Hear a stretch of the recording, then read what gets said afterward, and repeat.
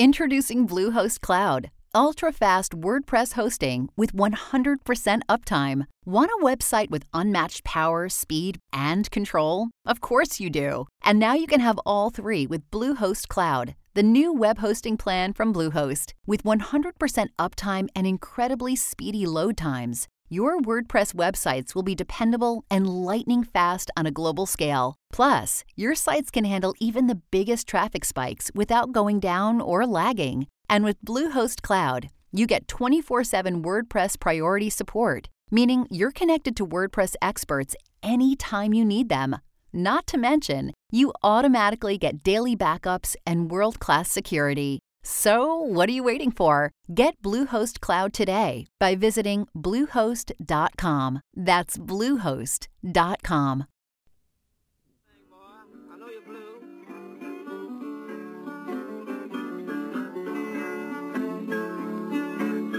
There'll be a black you.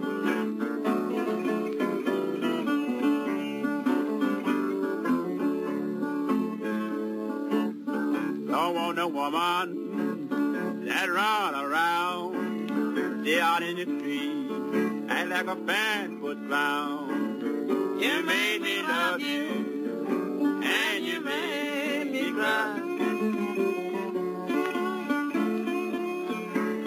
You should remember that you were born to die.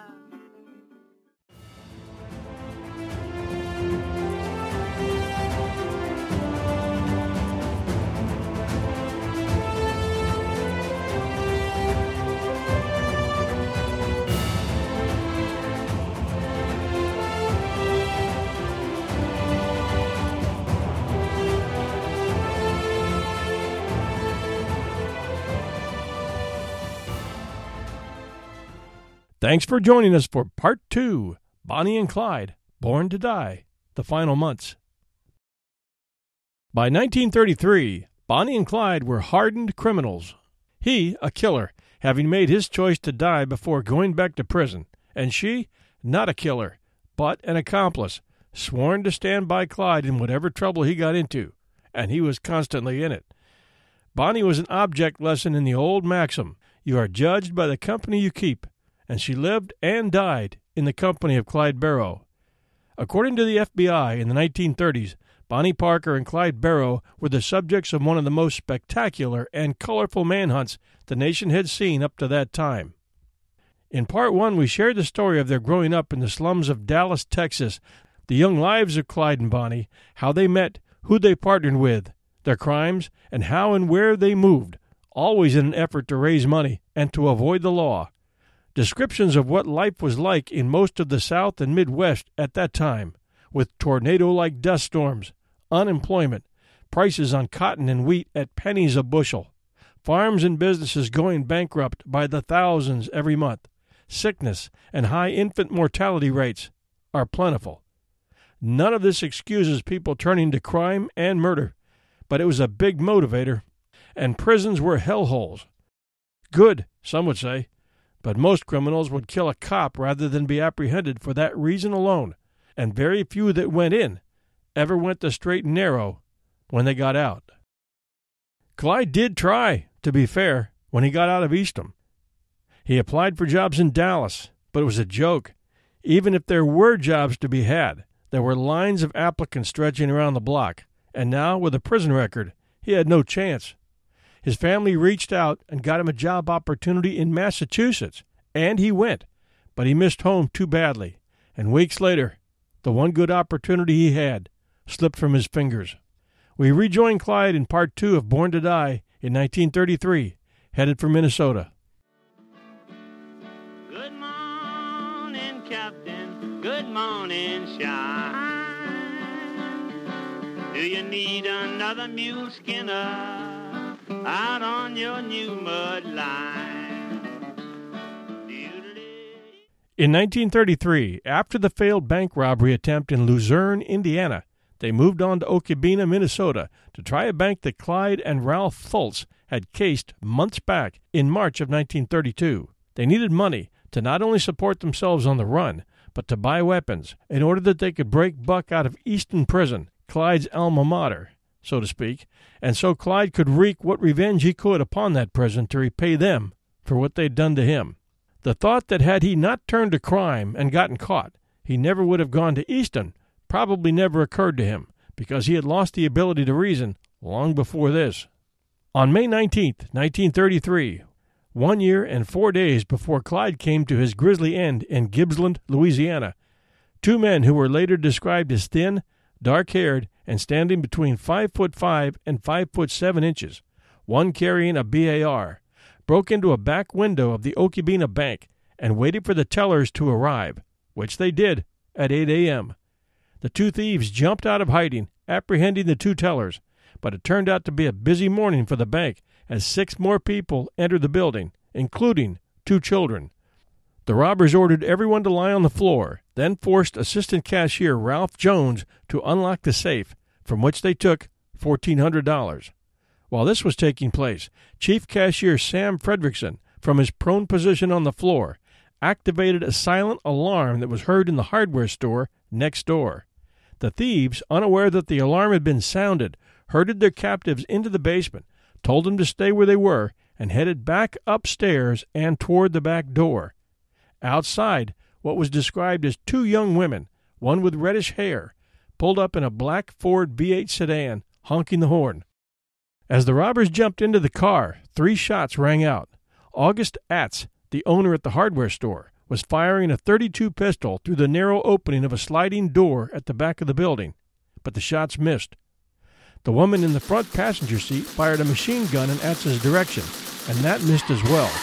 The car sped off and drove in a 6-block arc through the town, spraying the town with machine gun fire, causing school children to dive behind trees. The bullet shattered windows, and as the car sped past the bank, shots twanged into the wall just behind Cashier Fredrickson, just as he was dialing the local telephone exchange for help. The car headed south out of town toward the Iowa border. By 8:15, it was all over, and no one had been hurt. The sheriff of Okibena, Chris Magnuson, was in Jackson, 15 minutes away, when he got the call, and screw borderlines, he immediately headed for Iowa to see if he could catch the getaway car, but lost the trail around Spirit Lake. By the time Magnuson got back to Okibena, the Minnesota Bureau of Crime Apprehension, a.k.a. the BCA, had taken control of the case, and their agent William Conley was in charge. The BCA and South Dakota's CID had been following a rash of bank robberies by brothers Tony and Floyd Strain. As the investigation proceeded after the Okibena heist, one of the bank robbery witnesses picked out Tony Strain's picture from a collection of mugshots, and Conley, as well as Sheriff Magnuson, shifted the focus of their investigation from the Barrow Gang to the Strains, and never looked back. Soon they had collected Tony and Floyd, as well as Mildred Strain, Tony's common-law wife, and paraded them in front of a host of witnesses to a number of unsolved bank robberies in the region. No females had been spotted at any of the other bank robbery locations other than Okibena, but for the agents involved, that made no difference, as this was definitely their opportunity to put the Strains away, and Mildred had a record. They never caught up with the other woman, who of course was Blanche, but they weren't going to let truth get in the way. Instead, the agents connected an ex-wife of Floyd's who had no record at all and pinned the name Belle McLean to her, and she became the second woman spotted in the robbery. Actually, Floyd's ex-wife, who was glad to be rid of him, was living a quiet life with her second husband and family in Minneapolis, and her name was Roeder. Tony and Floyd got 10 to 80 years in the state prison at Stillwater. Mildred got 5 to 40 at Stillwater, and Belle got away. Everybody on the side of the law was happy, and bank robberies in Minnesota and South Dakota slowed down, but only a little, as it turned out. Today, Okibena's biggest tourist day is Independence Day, where the little town hosts a reenactment of the robbery in front of large crowds. Featuring, you guessed it, Bonnie and Clyde. Trial transcripts show that Mildred could not drive. On the day of the robbery, detectives, officers Bledsoe and Smith, were watching Tony's Sioux City residence, where Mildred lived, and she was at home, except for an hour when her landlady drove her to shopping downtown in Sioux City. The two officers, years later, admitted to a friend that they knew she was innocent, but were pressured into keeping the truth hidden. After all, 8 eyewitnesses testified against the 3 Strains. Look for the word framed in the dictionary, and the picture below it you might find Mildred Strain's name just above Tony and Floyd's. The bank robberies around Sioux Falls never were committed by the Strain gang because there was no Strain gang. They were all just small-time petty criminals. In the year after the Strains went to the Big House, the other regional bank robberies were attributed to 3 gangs that had been working in that area. The Strains appealed time after time, but no one was listening. Meanwhile, the Barrow Gang was staying busy and on the move. Members now included Raymond Hamilton, W.D. Jones, Buck Barrow, and soon Henry Methvin, with accomplices including family members of Most and Floyd Hamilton, Raymond's brother, whose taped recordings you heard in Part 1 and will continue here in Part 2. The gang in the spring of 1933 was desperate and discontented, as described by Blanche Barrow in her account written while imprisoned in the late 1930s, as well as by Floyd Hamilton in his accounts. With their new notoriety, Bonnie and Clyde's daily lives became more difficult as they tried to evade discovery. Restaurants and motels became less secure. They resorted to campfire cooking and bathing in cold streams. The unrelieved, round-the-clock proximity among 2 couples, plus a 5th wheel, young W.D. Jones, in one car, gave rise to vicious bickering. On June 10, 1933, while driving with Jones and Parker near Wellington, Texas, Barrow missed warning signs at a bridge under construction and flipped their car into a dry ravine. Sources disagree on whether there was a gasoline fire or if Parker was doused with acid from the car's battery under the floorboards, but it was likely she was doused with battery acid. Several members of the Sam Pritchard family had been sitting on their porch when they heard a speeding car approaching. They watched as the Ford coupe missed a detour and plummeted off a river embankment where a previous bridge had washed out. Men from the house rushed to the car, pulled out the occupants, and doused the smoking car with river water. The car had missed going in the river, but it was close. The rescuers pulled 2 men and a woman, later identified as Bonnie Parker, from the car. The 2 men seized firearms from the wreckage. Alonzo Cartwright, Pritchard's son-in-law, drove into Wellington to get a doctor for Bonnie, who suffered serious burns and was carried to the Pritchard house. Clyde Barrow was skinned up a little, Jack Pritchard said. He remembered hauling Bonnie from the car. She was not a very big girl, but she was all limber and kind of hard to carry, he said. We was afraid she was dying, and they would not tell us who they were, but said, "We are as hot as we can be and can't afford to have a doctor." The Pritchards didn't know the couple were outlaws wanted in a series of killings and bank robberies. "The Barrow brothers didn't mean anything to me," Sam Pritchard later told his wife. "All I knew was they were hurt and needed help, so we just naturally had to help them." Collingsworth County Sheriff George Corey and Police Chief Paul Hardy drove to the Pritchard home. Bonnie Parker lay on the bed, apparently unconscious. Clyde Barrow and Jones heard the 2 officers in the home. Parker emerged from the bedroom and took their guns. During the excitement, Gladys Cartwright, holding a baby in one arm, reached over to latch a door. One of the desperados, apparently concerned that other officers might be nearby, fired his shotgun through a window, and buckshot ripped through Mrs. Cartwright's right hand. One of the men then shot out the tires on one of the family cars. Before leaving, Clyde Barrow thumbed through a roll of bills and offered to pay, quote, "for all the trouble we've been to you." Sam Pritchard replied, "No, if a man can't help another man, things are in pretty bad shape," according to the county's official history. Which was pretty decent of him considering he had just had his tires shot out, and his mother's hands were full of buckshot. The trio handcuffed the sheriff and the police chief and sped off in the sheriff's car out of Texas and toward the Oklahoma line. Somewhere near Sayre, western Oklahoma, the outlaws tied the officers to a cottonwood tree with barbed wire. The following is an excerpt from the Floyd Hamilton interview that talks about the crash and Bonnie. All right, now, there was rather a tragic automobile wreck in which Bonnie was severely injured. Could you tell us about that? Well, I can give you their version of it. All right.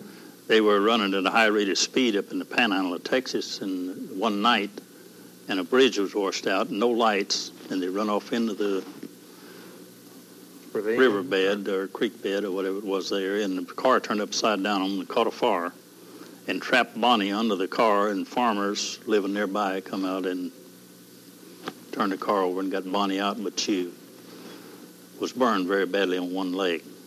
Is that all? One leg was burned, Yes. or other parts of her body, just the leg? Mostly one leg. Her right leg, was that right? Well, I don't remember. recall. Did you ever see her leg while it was still burned? No, I didn't see what was burned, but directly before it was healed up. Well, back to this, we'll get to that in just a minute. Back to this burn that Bonnie suffered. Did she come out of this as a cripple? Yes, her leg would never straighten out. And why was this? On account of because she laid up behind, most of the time she laid up behind the back seat on the back coupe. seat? Yes. Or the front seat? Well, the front only seat, the only seat, it was a coupe. They usually rode in coupes at that time. It only had a wider space behind the back seat, and she would sleep up behind the back seat and lay up there because sitting in the car, the seat would... But her leg actually was drawn, and she limped very badly, yes. Which made it hard for her to move around. Did Clyde have to help her in and out of buildings or in and out of the car as a result of that? That's right. Tell me, how did they live? Bonnie was in bad shape. It was only thanks to an application of baking soda and salve that stopped the complete burning away of her skin and tissue that kept her from going into shock. She had sustained third-degree burns to her right leg so severe that the muscles contracted and caused the leg to draw up, and Clyde had to carry her out to the police car. Near the end of her life, Bonnie could hardly walk. She either hopped on her good leg or had to be carried by Clyde. The trio then rendezvoused with Blanche and Buck. They hid in a tourist court near Fort Smith, Arkansas, hoping for a few days they could nurse Bonnie's burns. As the days ticked by in the tourist camp, laying low and caring for Bonnie proved expensive. The gang was desperate. Clyde wouldn't leave Bonnie's side, so he sent his brother and Jones in search of cash.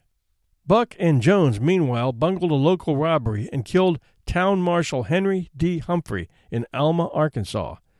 Marshal Humphrey, aged 51, had just taken the job a few months before and was promised $15 a month to protect the 700 citizens of Alma. He had spent most of his life farming, but the new job would help to support his wife and 3 kids. At 2 a.m., June 22nd, Humphrey patrolled downtown Alma as he did every night. As he passed the commercial bank, 2 men snatched him, took his pistol and flashlight, and bound his wrists and ankles with wire. They broke into the bank, then used a winch to hoist its 4,000-pound safe onto their truck. The safe contained $3,600. At the time, no one connected the Barrow Gang with the bank robbery. Those suspicions came later. The robbers threatened to kill Humphrey if he squawked, but left him unharmed. He was soon freed and would meet the Barrow Gang again within days. I promise you, you'll be impressed with these guys. I'm going away, babe, and it won't be long. I'm going away, and it won't be long. On June 23rd at 5:30 p.m., Buck and Jones robbed the Brown grocery store in Fayetteville, Arkansas, taking away $20 and change. They fled for Fort Smith as police spread the word to law enforcement agencies to be on the lookout for their Ford sedan. Marshal Humphrey and Red Salyers, Crawford County Deputy Sheriff, were on Highway 71 headed for Fayetteville to investigate the grocery store in Fayetteville that Buck and Jones had just pulled off. Driving with Salyers in Salyers' car, Humphrey was armed with a borrowed .38 caliber Smith & Wesson revolver. As the marshal and deputy drove out of town, the Ford sedan sped past them in the opposite direction and rear-ended a slower-moving car that had just crested a hill ahead. Humphrey and Salyers heard the crash and turned back. When they reached the scene of the crash, they spotted and recognized the V8 Ford's Kansas license plate. As Marshal Humphrey drew his gun and started to get out of the car, Buck shot him in the chest. Jones fired a round from his BAR at Red Allier, who ducked behind his car and fired back with his rifle. Then, as Jones fumbled to reload, Salyers dashed toward a nearby farmhouse. Buck's shotgun had jammed, so he ran to Salyers' car, yelling to Jones to get Humphrey's pistol. From the cover of the farmhouse 100 yards away, Salyers took aim with his rifle and managed to hit W.D. Jones, shooting off 2 of his fingertips before both robbers drove away in Salyers' car. Just a few miles from Fort Smith, the pair hijacked a couple's car at gunpoint, but abandoned the car when they found that the roads to Fort Smith were blocked. On foot, they headed back to the tourist cabin, arriving 10 hours after they had left. They joined up with the rest of their gang at the tourist camp and terrorized the area as police searched for them. The gang appeared June 25th at the home of John Rogers near Winslow, Arkansas, and beat his wife with a chain when she refused to give them her car keys. Mrs. Rogers accused them of rape, but later recanted the charge. From his bed in a Fort Smith hospital, Humphrey identified photos of the Barrow brothers as the men who shot him. Other witnesses identified the shooters as members of the Barrow gang. As news of the gunfight spread, so did speculation that the gang was responsible for the Alma bank robbery, but their involvement was never proven. Although a posse searched for days and the Crawford County Sheriff offered a $1,000 reward, the Barrow gang escaped into Oklahoma. Later, they were seen in Texarkana, where they committed a robbery and kidnapping. Humphrey died from his gunshot injuries on June 26, 1933. He had been town marshal less than 2 months. The city of Alma honored him by erecting a plaque at the city complex building. With the renewed pursuit by the law, they had to flee despite Parker's grave condition.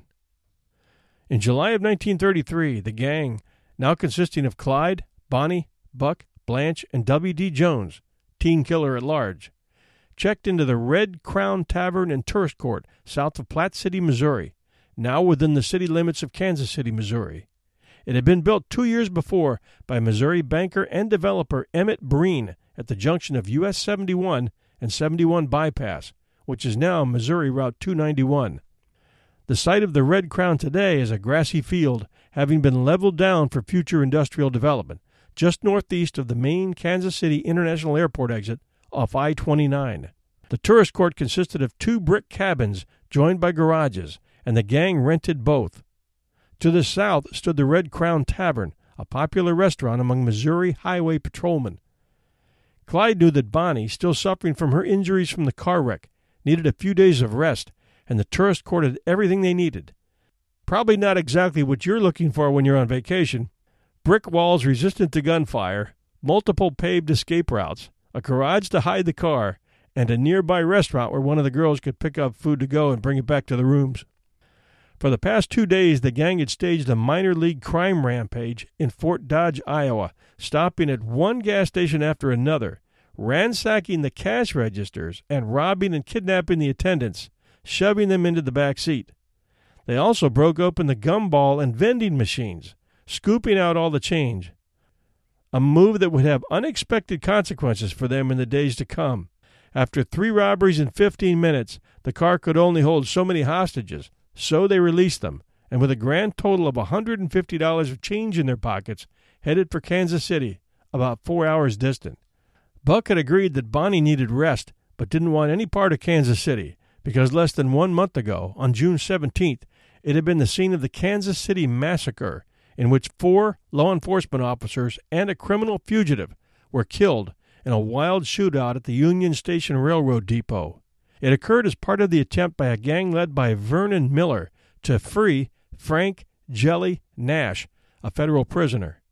At the time, Nash was in the custody of several law enforcement officers who were returning him to the U.S. Penitentiary at Leavenworth, Kansas, from which he had escaped 3 years earlier. Buck's opinion was that the area was brimming with agents, and that they should find a more remote spot if they were going to lay up for a while. Tension was running high inside the Ford V8. One note here, Charles Pretty Boy Floyd was identified by the FBI as one of the gunmen involved in the Kansas City Massacre. His end was to come soon, and we'll cover it near the end of our story. We covered Al Capone in our recent story, The Untouchables, at 1001 Heroes.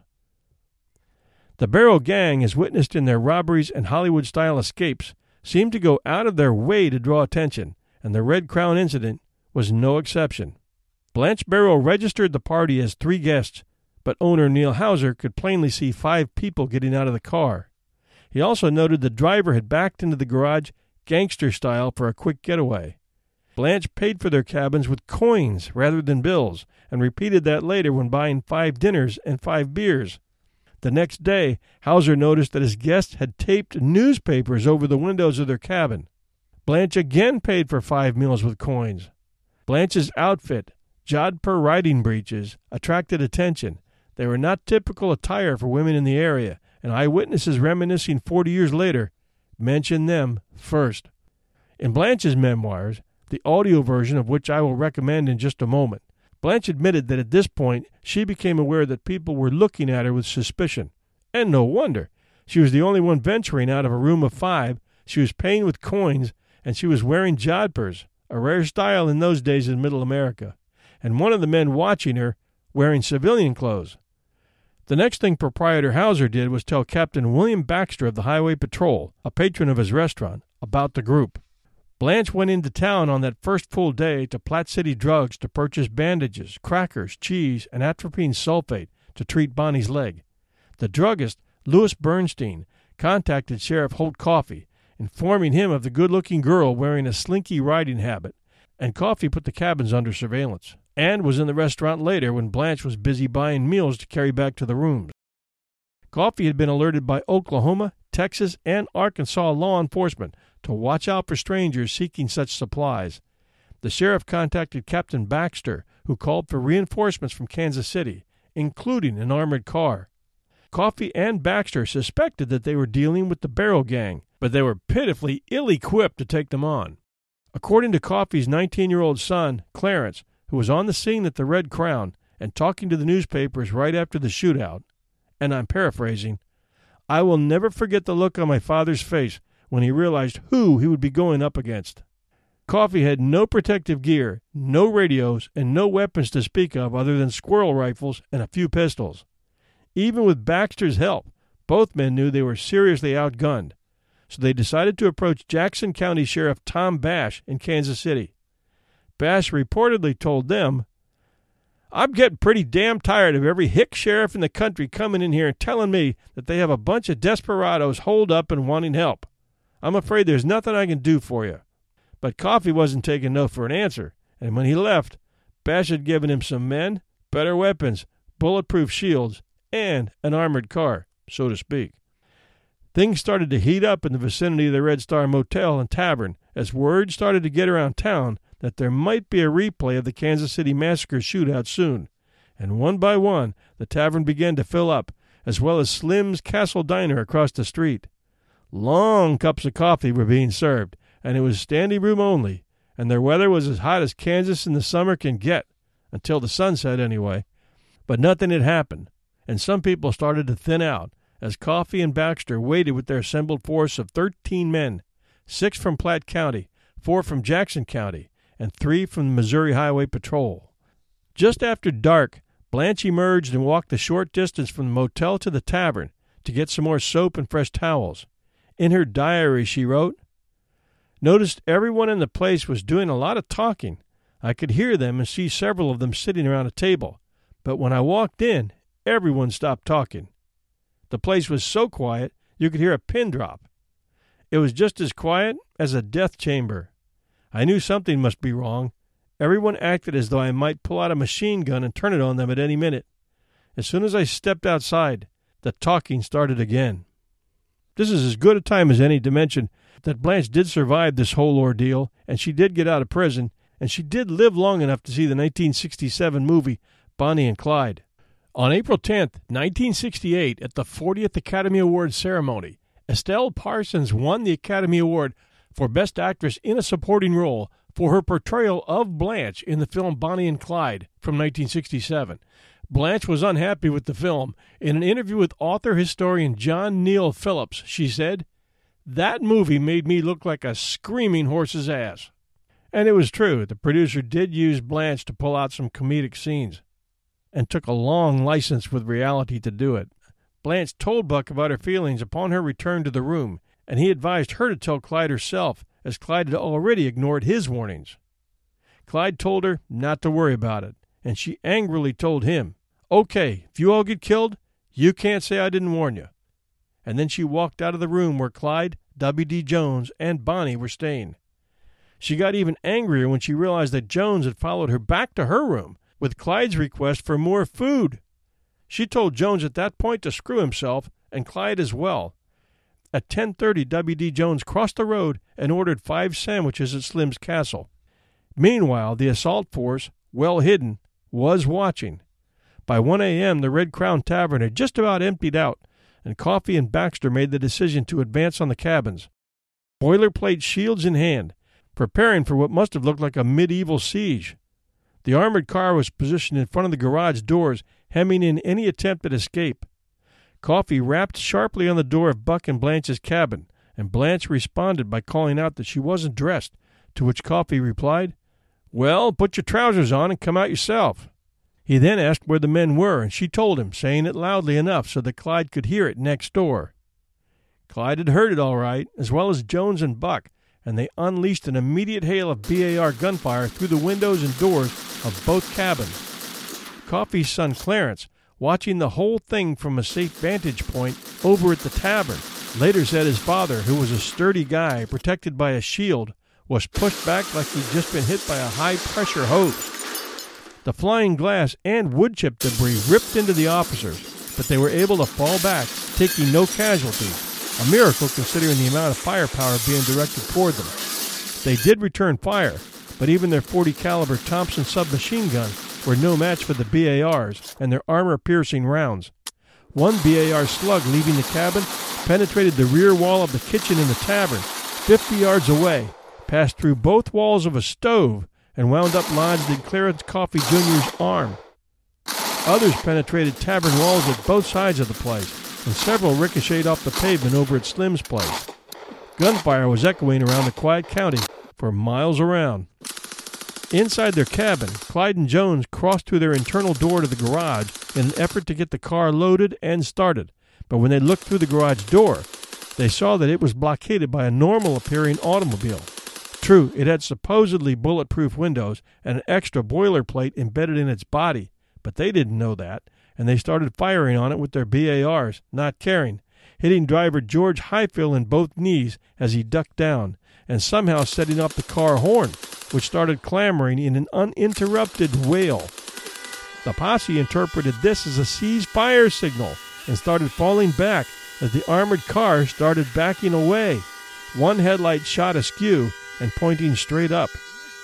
The path was now clear for escape, and it suddenly got easier as one over-anxious officer misfired a tear gas rocket toward the officers waiting in the Slim Castle parking lot across the street. So with the armored car horn blaring and officers cussing the effects of tear gas, Clyde bundled Bonnie and W.D. Jones into the car and pulled out, honking for Blanche and Buck, who had to run the few feet through the open lot to get to it, exposing themselves to heavy fire.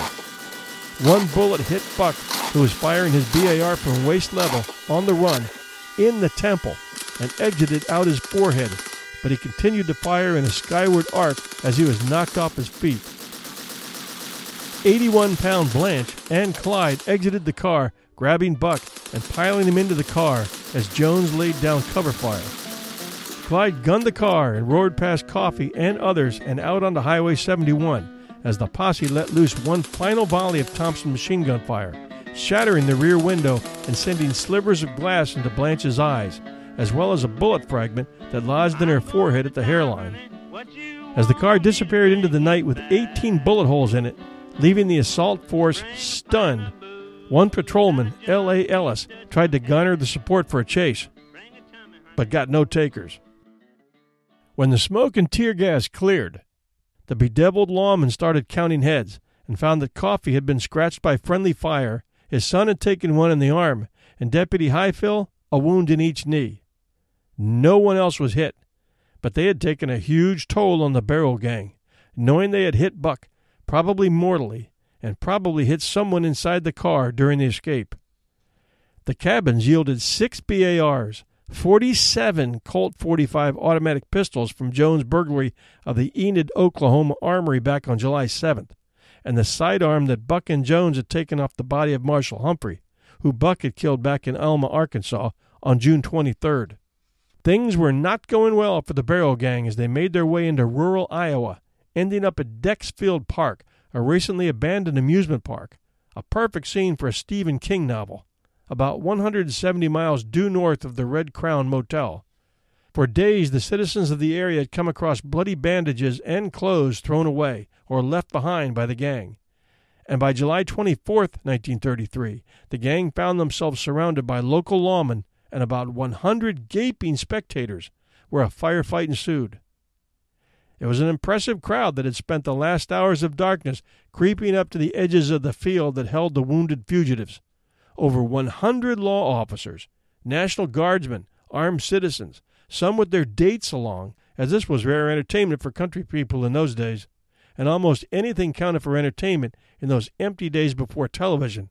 I remember doing an episode called The Crash and Crush, where thousands came to the site of a scheduled train wreck, and many were wounded by hot flying metal when the engines collided, a shrapnel fest that accounted for 1 or 2 deaths. And the folks who had come from miles around had a blast with a bunch of neat souvenirs to bring home. Check our archives at 1001storiespodcast.com. That was quite a story. The Crash in Crush, Texas. You gotta love Texas. Meanwhile, back to our story.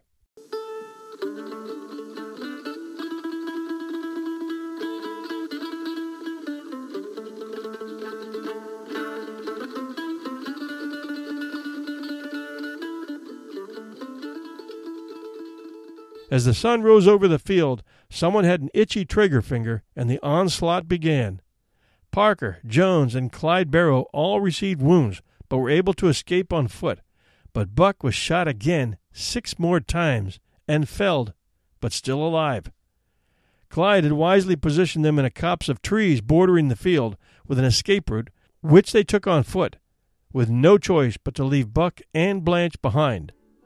Jones half-carried, half-dragged Bonnie, while Clyde fought a rear-guard action, holding their pursuers at bay.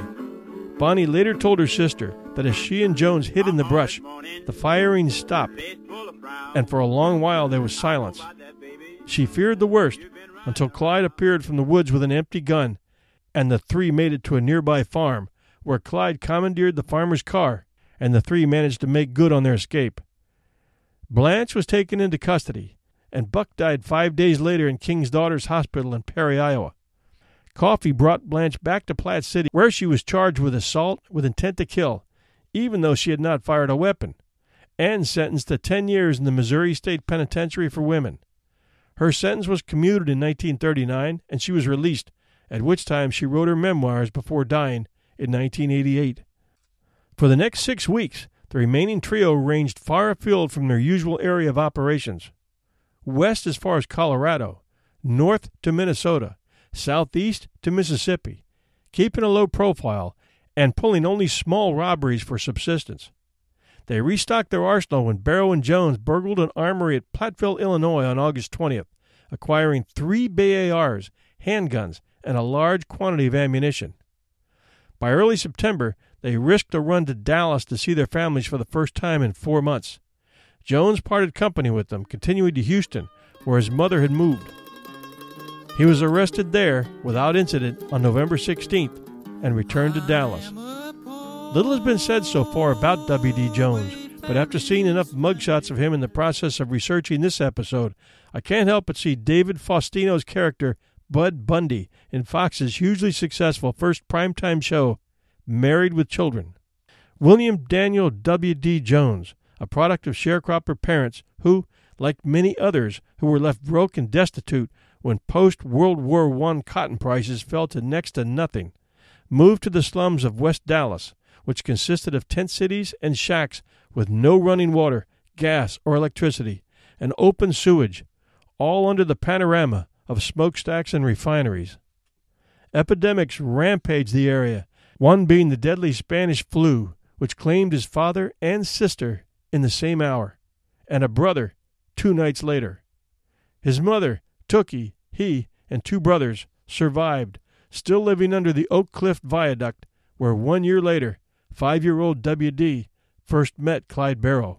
W.D., at the tender age of 16, and immediately after shooting and killing a grocery store cook, began his run with Clyde and Bonnie on Christmas Eve of 1932, a run which lasted for 8.5 very active months, during which time he killed a number of people without remorse and took a few bullets himself, which Bonnie and Clyde pulled out, pouring rubbing alcohol into the cavity to prevent the wounds from becoming infected. Try as you might, don't feel sorry for him by believing he was just an innocent victim of poverty. there were millions of others ravaged by the Depression who didn't turn to crime to solve their problems. And many of you listeners probably have older relatives who would like to tell you their stories from the 30s. Just ask them. There's a world of history out there to be had for the asking.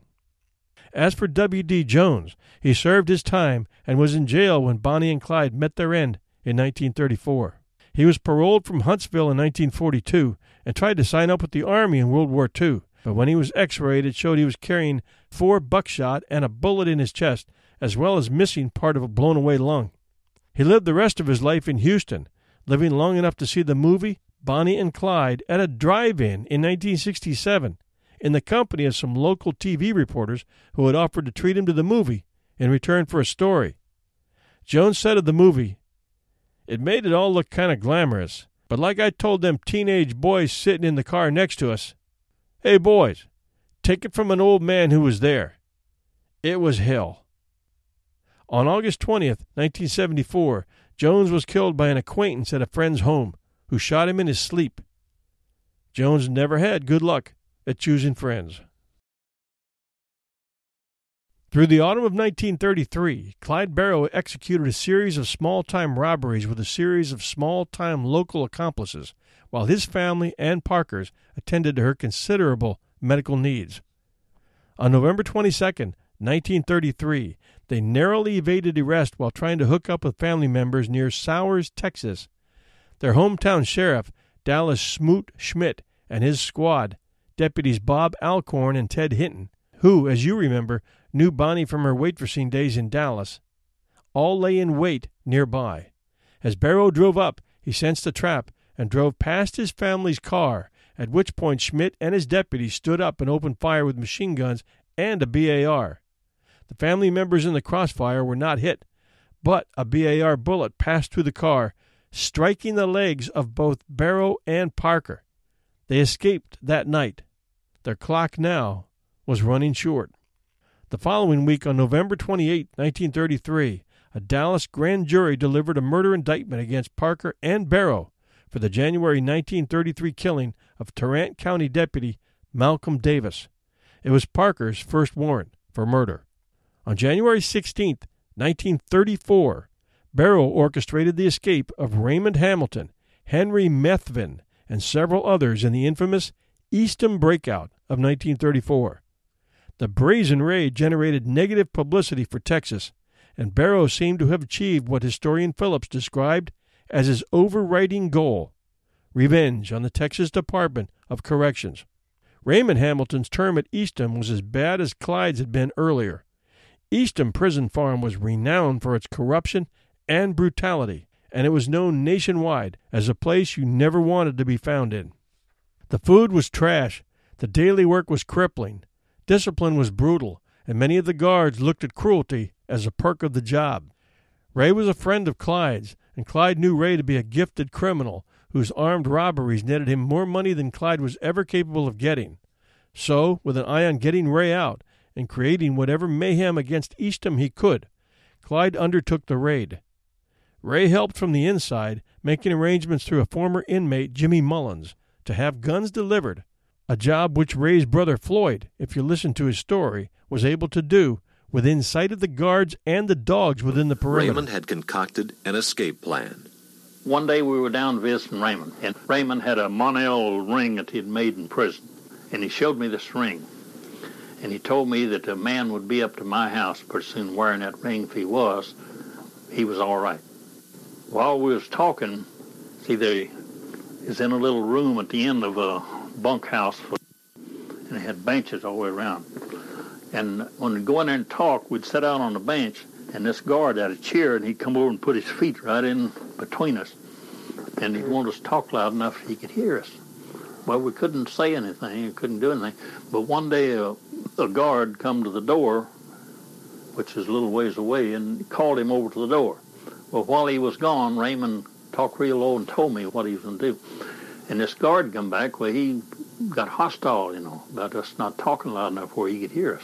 And, he kind of threatened, And so I got up and told him, I'm not one of your prisoners. Don't be jumping on me. I'll talk the way I want to. And so he kind of got hostile to Raymond, and later on, next time we visited Raymond was kind of beat up a little bit. But later on, this Mullins come to my door and showed me that ring, told me that he was a man just released from prison that day, and he told me Raymond's plans to plant some guns down next to the building under a little old bridge, a drain ditch bridge close to a wood pile, a lot of chips, and then they wanted me to leave a car or be in a car down in the woods with some guns. And I told this boy I didn't have any guns. I didn't have no car on my own. I wouldn't leave it down there. But I said, tomorrow night I have a meet with Bonnie and Clyde, and I'll see if they will take my place. So the next night we went out and met Bonnie and Clyde. Clyde didn't much want to have anything to do with it because he had served time on that farm, and he said it's too dangerous. It's about 50 or 75 feet from the building, and he wouldn't go up there at all. And he didn't want to have anything to do with any rest of it. And Bonnie then, she was real happy about it. She clapped her hands and said, boy, says, that'd be good. We get Raymond out, says, we won't go hungry anymore. Says, he'll really make the money. And so she kept kind of prodding him till he finally agreed to go down and run the roads and look the place over and see. And he said, Mullins, go down there with him. And this was on Friday. I met him down close to Corsicana, this side of Corsicana, on Saturday. And Clyde told me he would go through with everything but planting the guns. He says, I won't go down there close to that building. Of course, I can't admit that I went down and put the guns, but I'll say arrangement was made to plant the guns, put them in, and they was close enough to building that you could see 3-tier bunks, and you could recognize men walking back and forth there. Mullins recognized some of his friends because he was just out a few days. And there was a guard about less than 100 yards sitting in a tower reading a magazine, and the bloodhound dog pen was just about 30 feet from where it was, and they was just tearing the building up, and this guard never looked up. And the guns was planted, and then they went back and got to Clyde. And then I come back and picked up my car and come up here and picked Mildred up, and we went back on that Sunday and visited Raymond. And then when I told him that everything was set up and the guns was where he wanted them, and that not me, but Clyde and Bonnie would be waiting on him. Clyde and Bonnie is supposed to be sitting down in the woods waiting on him. Well, when they went down in the woods, got down to where they were clearing timber, Raymond jumped squads. See, the squad of men, each so many men with a man on a horse with a shotgun and a 6-shooter, over so many men that he kept in a certain area and watched them. Then there was what they call a high rider who set away off with a high-powered rifle, and he had a bunch of bloodhound dogs, and he had an inmate take care of the dogs. In case somebody run out of one of these squads, he was free to shoot him at a long distance or chase him down on this horse, and they called him a high rider. Well, when Raymond jumped squads, he jumped squad from where he was over into the one that Joe Palmer went. The other fellow had another one of the guns. See, he had 245 automatics. They jumped squads that way to make this guard call this high rider over, where he'd hold his guns while he'd get out and whip Raymond and make him get back over in the other squad. And so when this high rider rode up, Joe run over and caught his bridle reins of his horse and threw down on him, told him to put up his hand. Well, he didn't. He had this rifle downside him, and he raised it up a little bit and hit Joe right, just skinned his head, kind of parted his hair with that bullet. Well, when he did that, Joe opened up on him, and killed him, shot him off the horse.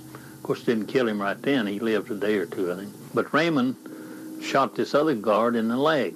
The magazine, or clip in his 45, a little button on it, had released, and when he pulled his gun up, the magazine fell out. So he only shot one shot. So, and of course, all the rest of the guards fell off of their horses or took off across the field and left the men. Then when Clyde and them heard the shooting, they were out of sight down in the woods. But when they heard the shooting, they got out of the car and shot up through the top of the... And I asked Clyde what he'd done that for. He said, well, just let them know that somebody was down there, that they wouldn't run them down in the woods and kill them. And so they come down to the car. Well, they're supposed to be the only two that left. Well, there was 2 more boys joined them. Then one boy out through the woods. Well, there was 5 actually took off, but they caught French out in the woods later on. Closed in the car. And Joe Palmer had his bleeding pretty bad, so they set him in the front seat, me and Clyde and James Mullins. They were sitting in the front seat. Raymond, Hilton Bybee, and Henry Medfin got in under the luggage compartment. They closed the door down. And they went on country roads all the way across the country to Hillsboro, Texas. Out the edge of Hillsboro, Clyde stopped to fill up his tank. And the attendant says, "Do you hear about the prison break?" And said, "Clyde Barrow and Bonnie just liberated Raymond." He said, "He did?" He said, "Yes." Said Bonnie and Clyde went right in the dining room while they was eating breakfast and took Raymond. Shot 2 guards. Said one of them he wasn't expecting to live. And Clyde said, "You don't say." You know, and he's talking to Clyde there, and there's him prisoners, they're ex-prisoners on the back end.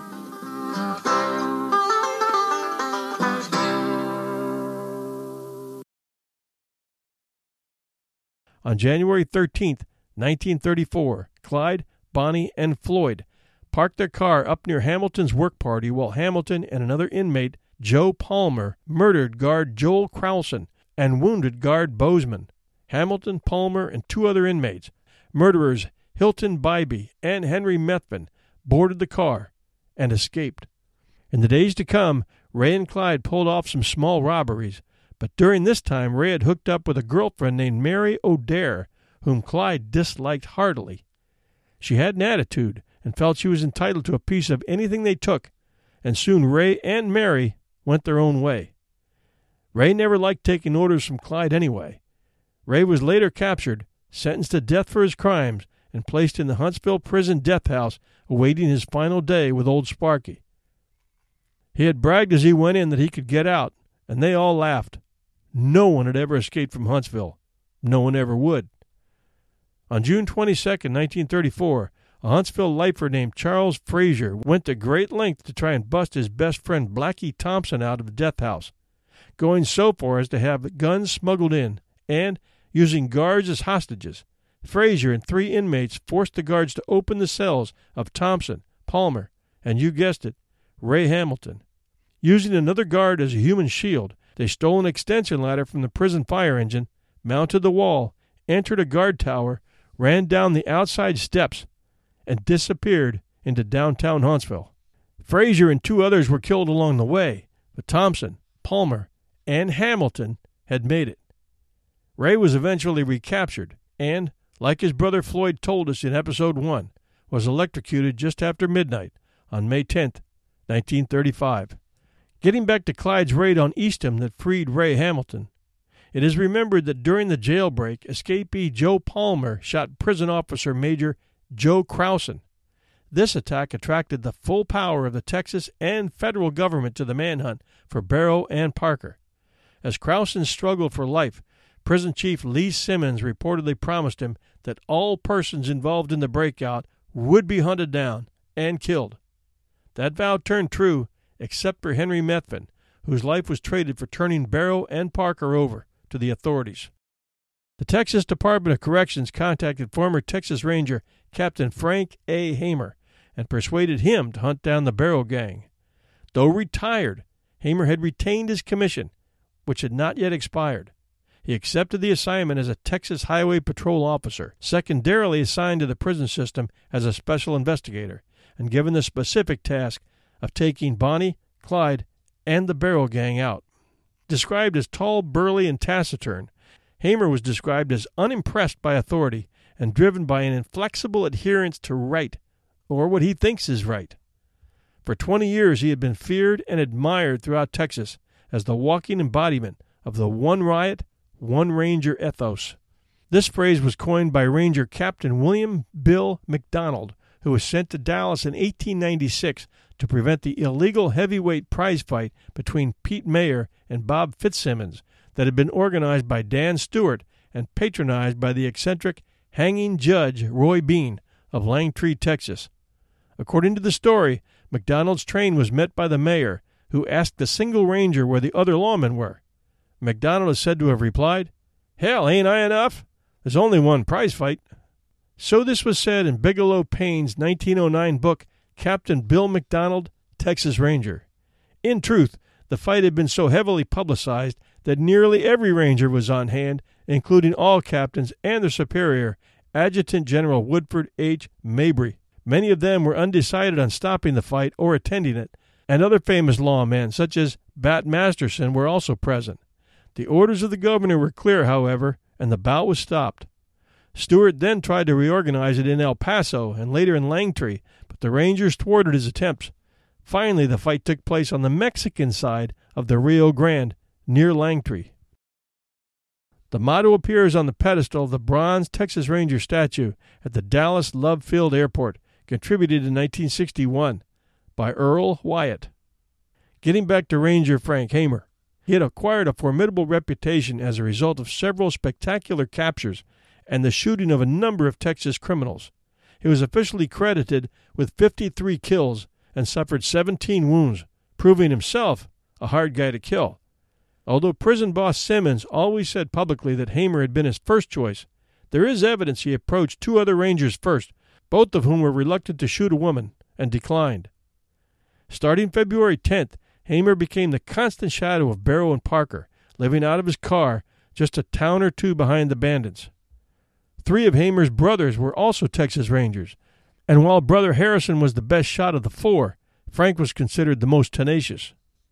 On April 1st, 1934, Easter Sunday, Clyde Barrow and Henry Methvin killed 2 young highway patrolmen, H.D. Murphy and Edward Bryant Wheeler, at the intersection of Route 114 and Dove Road, near Grapevine, Texas, now South Lake. An eyewitness account, which was later discredited, albeit too late for the newspapers, stated that Barrow and Parker fired the fatal shots. Methvin later admitted he fired the first shot, after assuming Barrow wanted the officers killed, after hearing Barrow say, "Take him." He also said that Parker approached the dying officers intending to help them, not to administer the coup de grace described by a discredited eyewitness, who, later, was proven to have said it, hoping to get a reward. Barrow joined in, firing at Patrolman Murphy. Clyde Barrow did join the firefight, firing at Patrolman Murphy. Most likely, Parker was asleep in the back seat when Methvin started shooting and took no part in the assault. But thanks to that witness, the blame and a murder charge went to Bonnie Parker. In the spring of 1934, the Grapevine killings were recounted in exaggerated detail, affecting public perception. All 4 Dallas daily papers seized on the story told by that eyewitness, a farmer, who claimed to have seen Parker laugh at the way Patrolman Murphy's head bounced like a rubber ball on the ground as she shot him.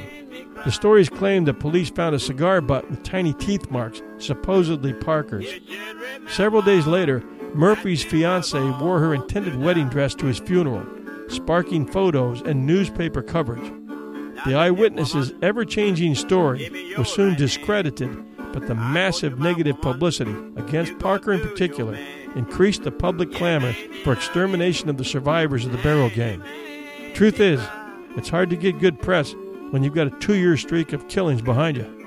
The outcry also galvanized the authorities into action. Highway Patrol boss L.G. Fairs immediately offered a $1,000 reward for the dead bodies of the Grapevine Slayers. Not their capture, just the bodies.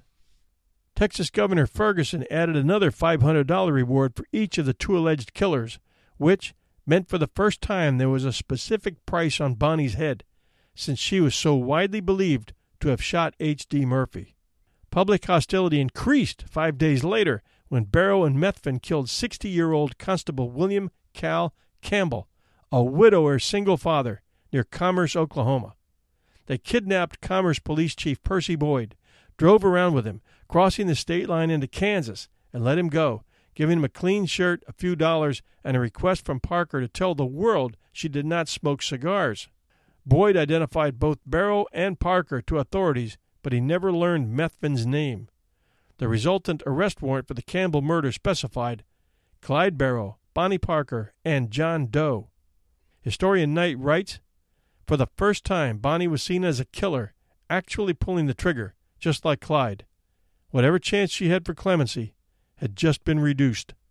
The Dallas Journal ran a cartoon on its editorial page showing the Texas electric chair empty, but with a sign on it saying, "Reserved," and below that, "For Clyde and Bonnie." The posse that finally caught up with Bonnie and Clyde was led by Hamer, who had begun tracking the pair on February 12, 1934. He studied the gang's movements and found they swung in a circle skirting the edges of 5 Midwestern states, exploiting the state line rule that prevented officers from one jurisdiction from pursuing a fugitive into another. Barrow was a master of that pre-FBI rule, but consistent in his movements. So the experienced Hamer charted his path and predicted where he would go.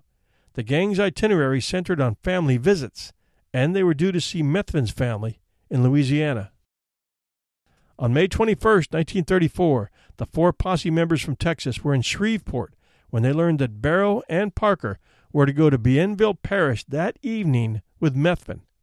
Barrow had designated the residence of Methvin's parents as a rendezvous in case they were separated, and Methvin did get separated from the pair in Shreveport.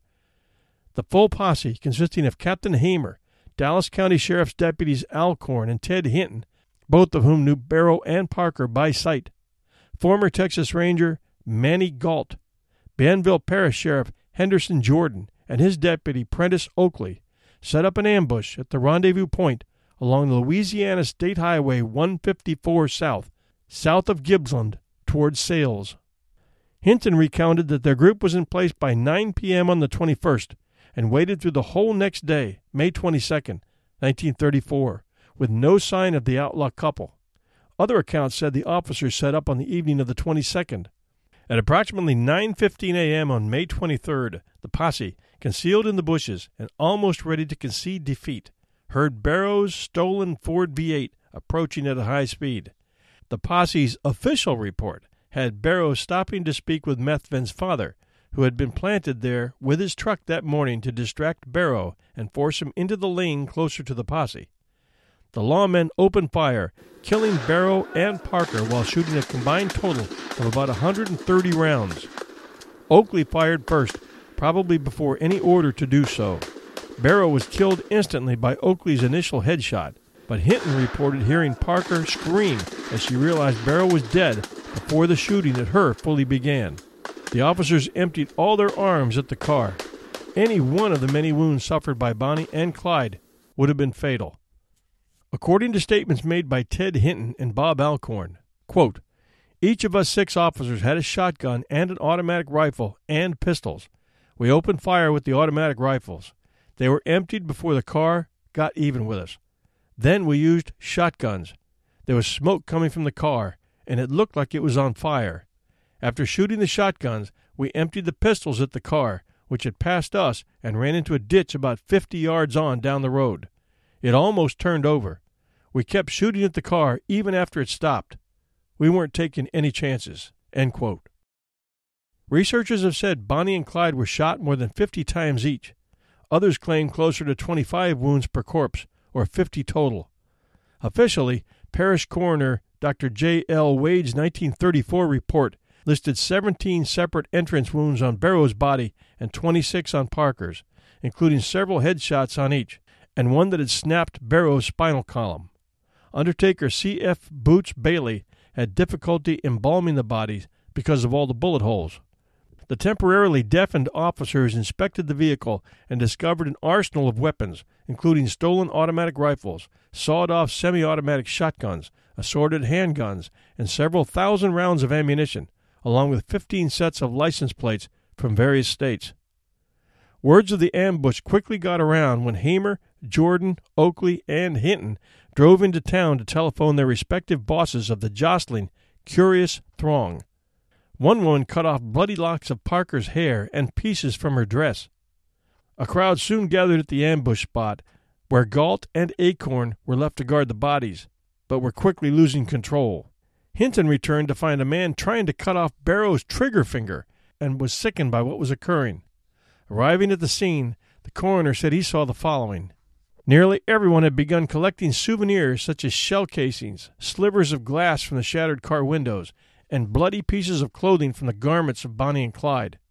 One eager man had opened his pocket knife and was reaching into the car to cut off Clyde's left ear. The coroner enlisted Hamer for help in controlling the circus-like atmosphere and got people away from the car. The Ford with the bodies was towed to the Conger Furniture Store and Funeral Parlor in downtown Arcadia. Preliminary embalming was done by Bailey in a small preparation room in back of the furniture store, It was common for furniture and undertaker businesses to be joined back in those days. The northwest Louisiana town was estimated to swell in population from 2,000 to 12,000 within hours, with the curious throngs arriving by train, horseback, buggy, and even plane. Beer, which normally sold for 15 cents a bottle, jumped to 25 cents. Ham sandwiches were quickly sold out. After identifying his son's body, Henry Barrow sat in a rocking chair in the furniture section and wept. As for the car, amazingly, the engine still ran, despite the battering the machine took in the ambush. We placed the actual video of the car and Bonnie and Clyde inside in the show notes. And the car just wasn't done. It took on a life of its own. So now, if you're going to finish the story, get back up on that Louisiana highway and head west for Primm, Nevada. The Bonnie and Clyde death car has been a long-time attraction in Primm after traveling a good part of the U.S. as an attraction. The car's story begins in Topeka, Kansas in the spring of 1934 when Ruth Warren, the wife of a local roofing contractor, purchased a brand-new Ford four-door deluxe sedan. The car came with a large 85-horsepower V8 engine with a few optional upgrades, such as bumper guards, a steel cover for the spare tire on the back side, safety glass windows, which explains why the windows held up fairly well to the gunfire it was destined to sustain, and an absolutely beautiful chrome Greyhound hood ornament. 1934 was the last year this feature was offered by Ford. The Warrens got it at the low price of $835, which, when accounting for inflation, would have equated to about $14,900 today. Unfortunately, Ruth would not enjoy the new car for long. It was stolen on April 29th from their driveway and taken on a long drive around the Midwest by Clyde Barrow and Bonnie. The duo drove the Ford about 2,500 miles before this joyride ended. After the dust had settled, Ruth Warren went to reclaim her stolen car, but she was in for a surprise. The local sheriff refused to give it to her unless she paid him $15,000. The Warrens got a lawyer, and a legal battle erupted. Ruth won and finally got the car back. She drove it to Shreveport, Louisiana, where it was transported by truck back to her home. It sat in their driveway until they leased it out to be displayed at the Topeka Fairgrounds. After a short time, the car was leased to Charles Stanley's Traveling Carnival as a sideshow attraction and, allegedly, made a brief appearance in the 1945 movie Killers All. Ruth eventually sold the death car to Stanley for $3,500. In 1960, Stanley retired and sold the car to Ted Toddy for $14,500. The car was placed in a warehouse and more or less forgotten about for the next decade.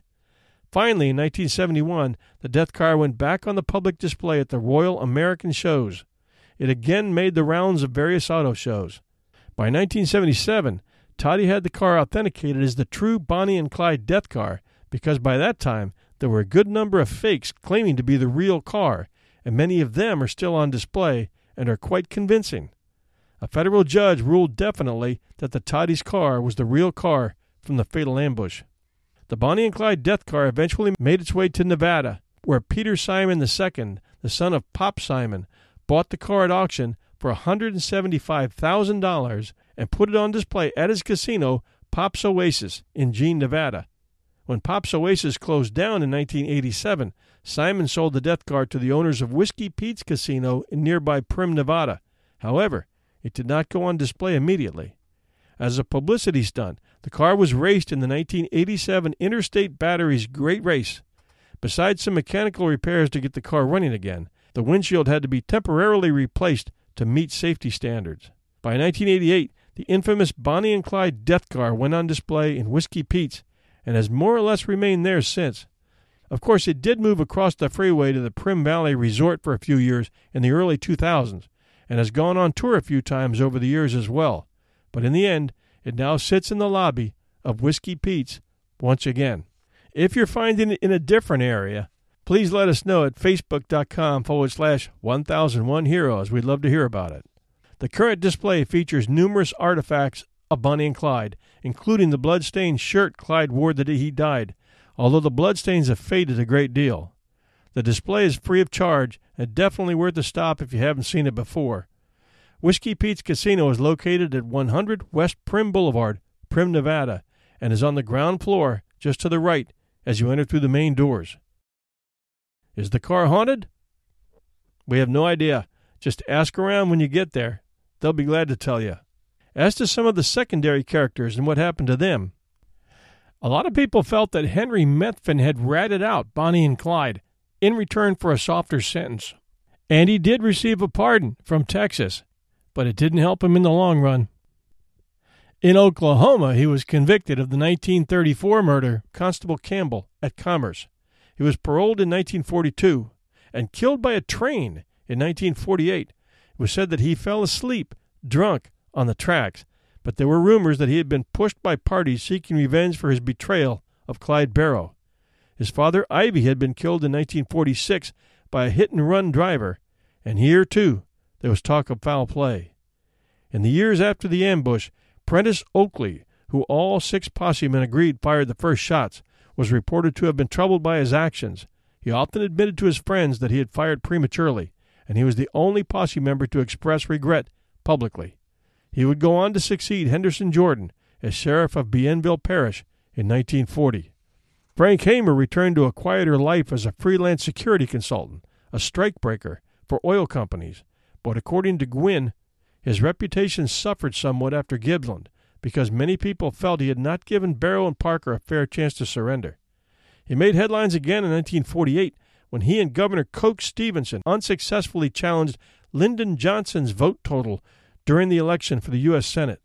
Hamer died in 1955 at age 71 after several years of poor health.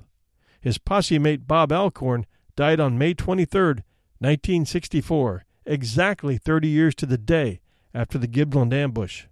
Hollywood has treated the story of Bonnie and Clyde several times. Most notably, Dorothy Provine starred as Bonnie in the film The Bonnie Parker Story in 1958, directed by William Whitney. Arthur Penn directed the best-known version of the tale Bonnie and Clyde in 1967, which starred Warren Beatty and Faye Dunaway. In 1968, Mel Torme wrote and performed the song A Day in the Life of Bonnie and Clyde, featured on his album of the same name. And my favorite, Merle Haggard, in 1968 recorded The Legend of Bonnie and Clyde. And then a TV film, Bonnie and Clyde, The True Story, in 1992, Tracy Needham played Bonnie, and Clyde was portrayed by Dana Ashbrook.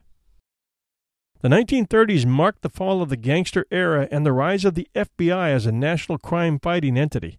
In Chicago, as told in our recent episode, The Untouchables, an estimated 1,300 gangs had formed by the late 20s, and by 1926, more than 12,000 murders a year were taking place across America.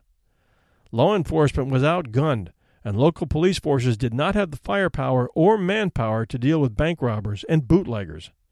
Law enforcement was still done on a state-by-state basis, as told in this story, and it wasn't until 1934 that the FBI, now growing under 5 years of leadership from J. Edgar Hoover, was given full authority to cross all state lines and use every bit of force needed to apprehend criminals. The FBI got busy in the early 1930s, consolidating tens of thousands of fingerprint files, modernizing record-keeping and statistics, coordinating with state and local authorities, and setting up a scientific crime lab in 1932, which could provide identification based on forensic evidence and technical information regarding types of gun barrels and slugs, as well as a wide range of other capabilities. Bonnie and Clyde's demise was the beginning of the end for many of the 30s-era gangsters. John Dillinger, a notorious bank robber, was killed on July 22, 1934, just 2 months after Bonnie and Clyde, by FBI agents acting on a tip from the infamous Woman in Red, who was actually wearing orange, that she and a friend would be accompanying Dillinger to see a movie playing at one of 2 theaters, the Biograph or the Metro, in Chicago that evening. It turned out to be the Biograph, and at the end of the movie, a Manhattan melodrama starring Clark Gable, FBI agents got the signal from lead agent Melvin Purvis and cornered Dillinger. Dillinger drew his gun, but went down in a hail of gunfire.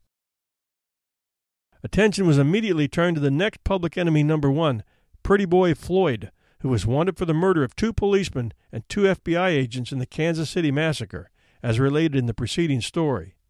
Floyd was cornered by the FBI on an Iowa farm, and depending on which version you believe, he, 1, jumped out from behind his car, shooting at the agents, getting hit twice, and dying within 15 minutes. Or, version 2, after taking shots in both legs by sharpshooter Chester Smith because they wanted him alive. He was approached by Agent Melvin Purvis and interrogated. When Purvis was done, according to Smith, he ordered Agent Herman Hollis to finish the job. It was October 18, 1934, a rough year for criminals. Then there was Babyface Nelson, a member of Dillinger's gang, who vaulted to the top of the FBI's list when Floyd took his last breath. Nelson was described as a ruthless psychotic who thought nothing of killing lawmen, gunning down 3 FBI agents in a span of just 7 months. He was cornered just outside of Chicago on November 27, 1934, in what has since been called the Battle of Beringer, where a short but furious gun battle between FBI agents and Nelson took place, resulting in the deaths of Nelson and federal agents Herman Ed Hollis, who had put the final bullet in Pretty Boy Floyd, and Samuel P. Cowley, who had been there when Dillinger went down. On the morning of November 27th, Babyface Nelson, along with his wife and a friend named John Paul Chase, headed south in a stolen V8 Ford toward Chicago on U.S. Highway 12, now U.S. 14. Nelson, always keen to spot federal agents, caught sight of a sedan driven in the opposite direction by agents Thomas McDade and William Ryan. The agents and the outlaw simultaneously recognized each other, and after several U-turns by both vehicles, Nelson wound up in pursuit of the agent's car. When Nelson's powerful Ford caught up to the agent's weaker sedan, Nelson and Chase fired at the agents. Ryan and McDade returned fire, sped up, then pulled into a field and awaited Nelson and Chase, who had stopped pursuing. McDade and Ryan were unaware that one of their shots had punctured the water pump of Nelson's Ford.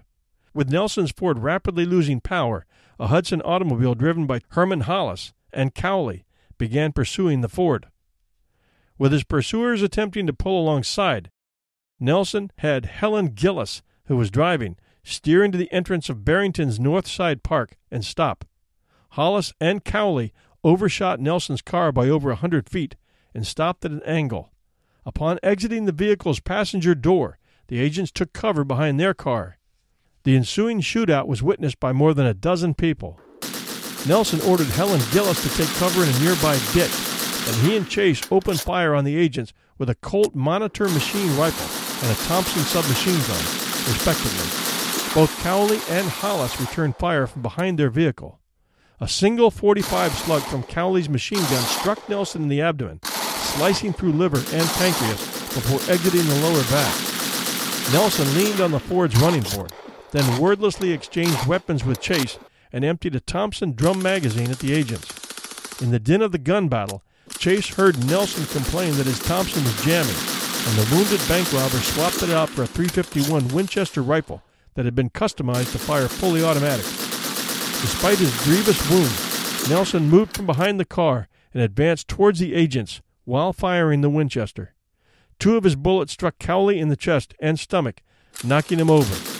Buckshot pellets from Hollis's shotgun then struck Nelson in the legs and knocked him down. As Nelson regained his feet, Hollis, possibly already wounded, moved to better cover behind a utility pole. As he drew his service pistol, Hollis was mortally wounded by a round to the head. Nelson staggered over Hollis's body, aimed his smoking rifle at the agent's fallen form for a moment, then limped toward the agent's Hudson. Nelson drove the car over to the disabled Ford.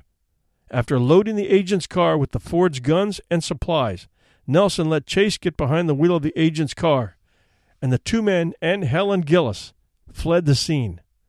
According to the Cook County coroner, Nelson had been shot a total of 9 times. A single and ultimately fatal machine gun slug had struck his abdomen, and 8 of Hollis's shotgun pellets had hit his legs. Later news reports inaccurately gave his number of wounds as 17, possibly due to a memorandum released by J. Edgar Hoover, stating 17 wounds to Nelson's body. After telling his wife, "I'm done for," Nelson gave directions as Chase drove them to a safe house on Walnut Street in Wilmette. Nelson died in his bed with his wife at his side at 7:30 p.m. that night. Hollis was pronounced dead soon after arriving at the hospital. At a different hospital, Cowley lived for long enough to confer briefly with Melvin Purvis and have surgery before succumbing to a stomach wound similar to Nelson's. Following a telephone tip from a Chicago telephone company employee, Carl Fiery, who was working on the telephone lines and saw a body on the ground, Nelson's body was discovered wrapped in a Native American pattern blanket by FBI agent Walter Walsh in front of St. Paul's Lutheran Church Cemetery in Skokie and taken to Haben's funeral home. Helen Gillis later stated that she had placed the blanket around Nelson's body because he always hated being cold. Newspapers then reported, based on the questionable wording of an order from J. Edgar Hoover to find the woman and give her no quarter, that the FBI had issued a death order for Nelson's widow, who wandered the streets of Chicago as a fugitive for several days. Described in print as the U.S.'s first female public enemy number one. After surrendering on Thanksgiving Day, Helen Gillis, who had been paroled after capture at Little Bohemia, served a year in prison for harboring her husband. Chase was apprehended later and served a term at Alcatraz.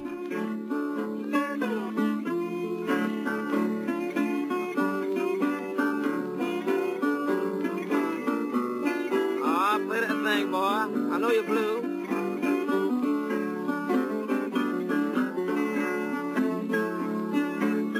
There'll be a black Jew.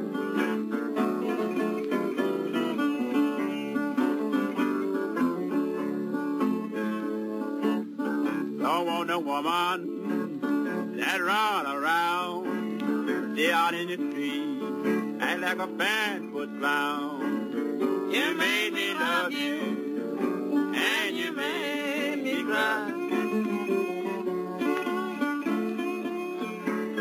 You should remember that you were born to die. Thanks for joining us at 1001 Heroes, Legends, Histories, and Mysteries. This podcast is a proud member of the 1001 Stories Podcast Network, and all you have to do to find podcast apps that lead to us is search 1001 Podcast at Google, where you'll find 1001 Heroes and pages on our sister shows like 1001 Classic Short Stories. Our website that leads to all our episodes from all three shows is found at 1001storiespodcast.com. You can chime in at facebook.com/1001 Heroes and Twitter at 1001 Podcast. Thank you very much for listening, and we'll be back with another episode in a week. Please remember to share our shows with others. That's how we grow.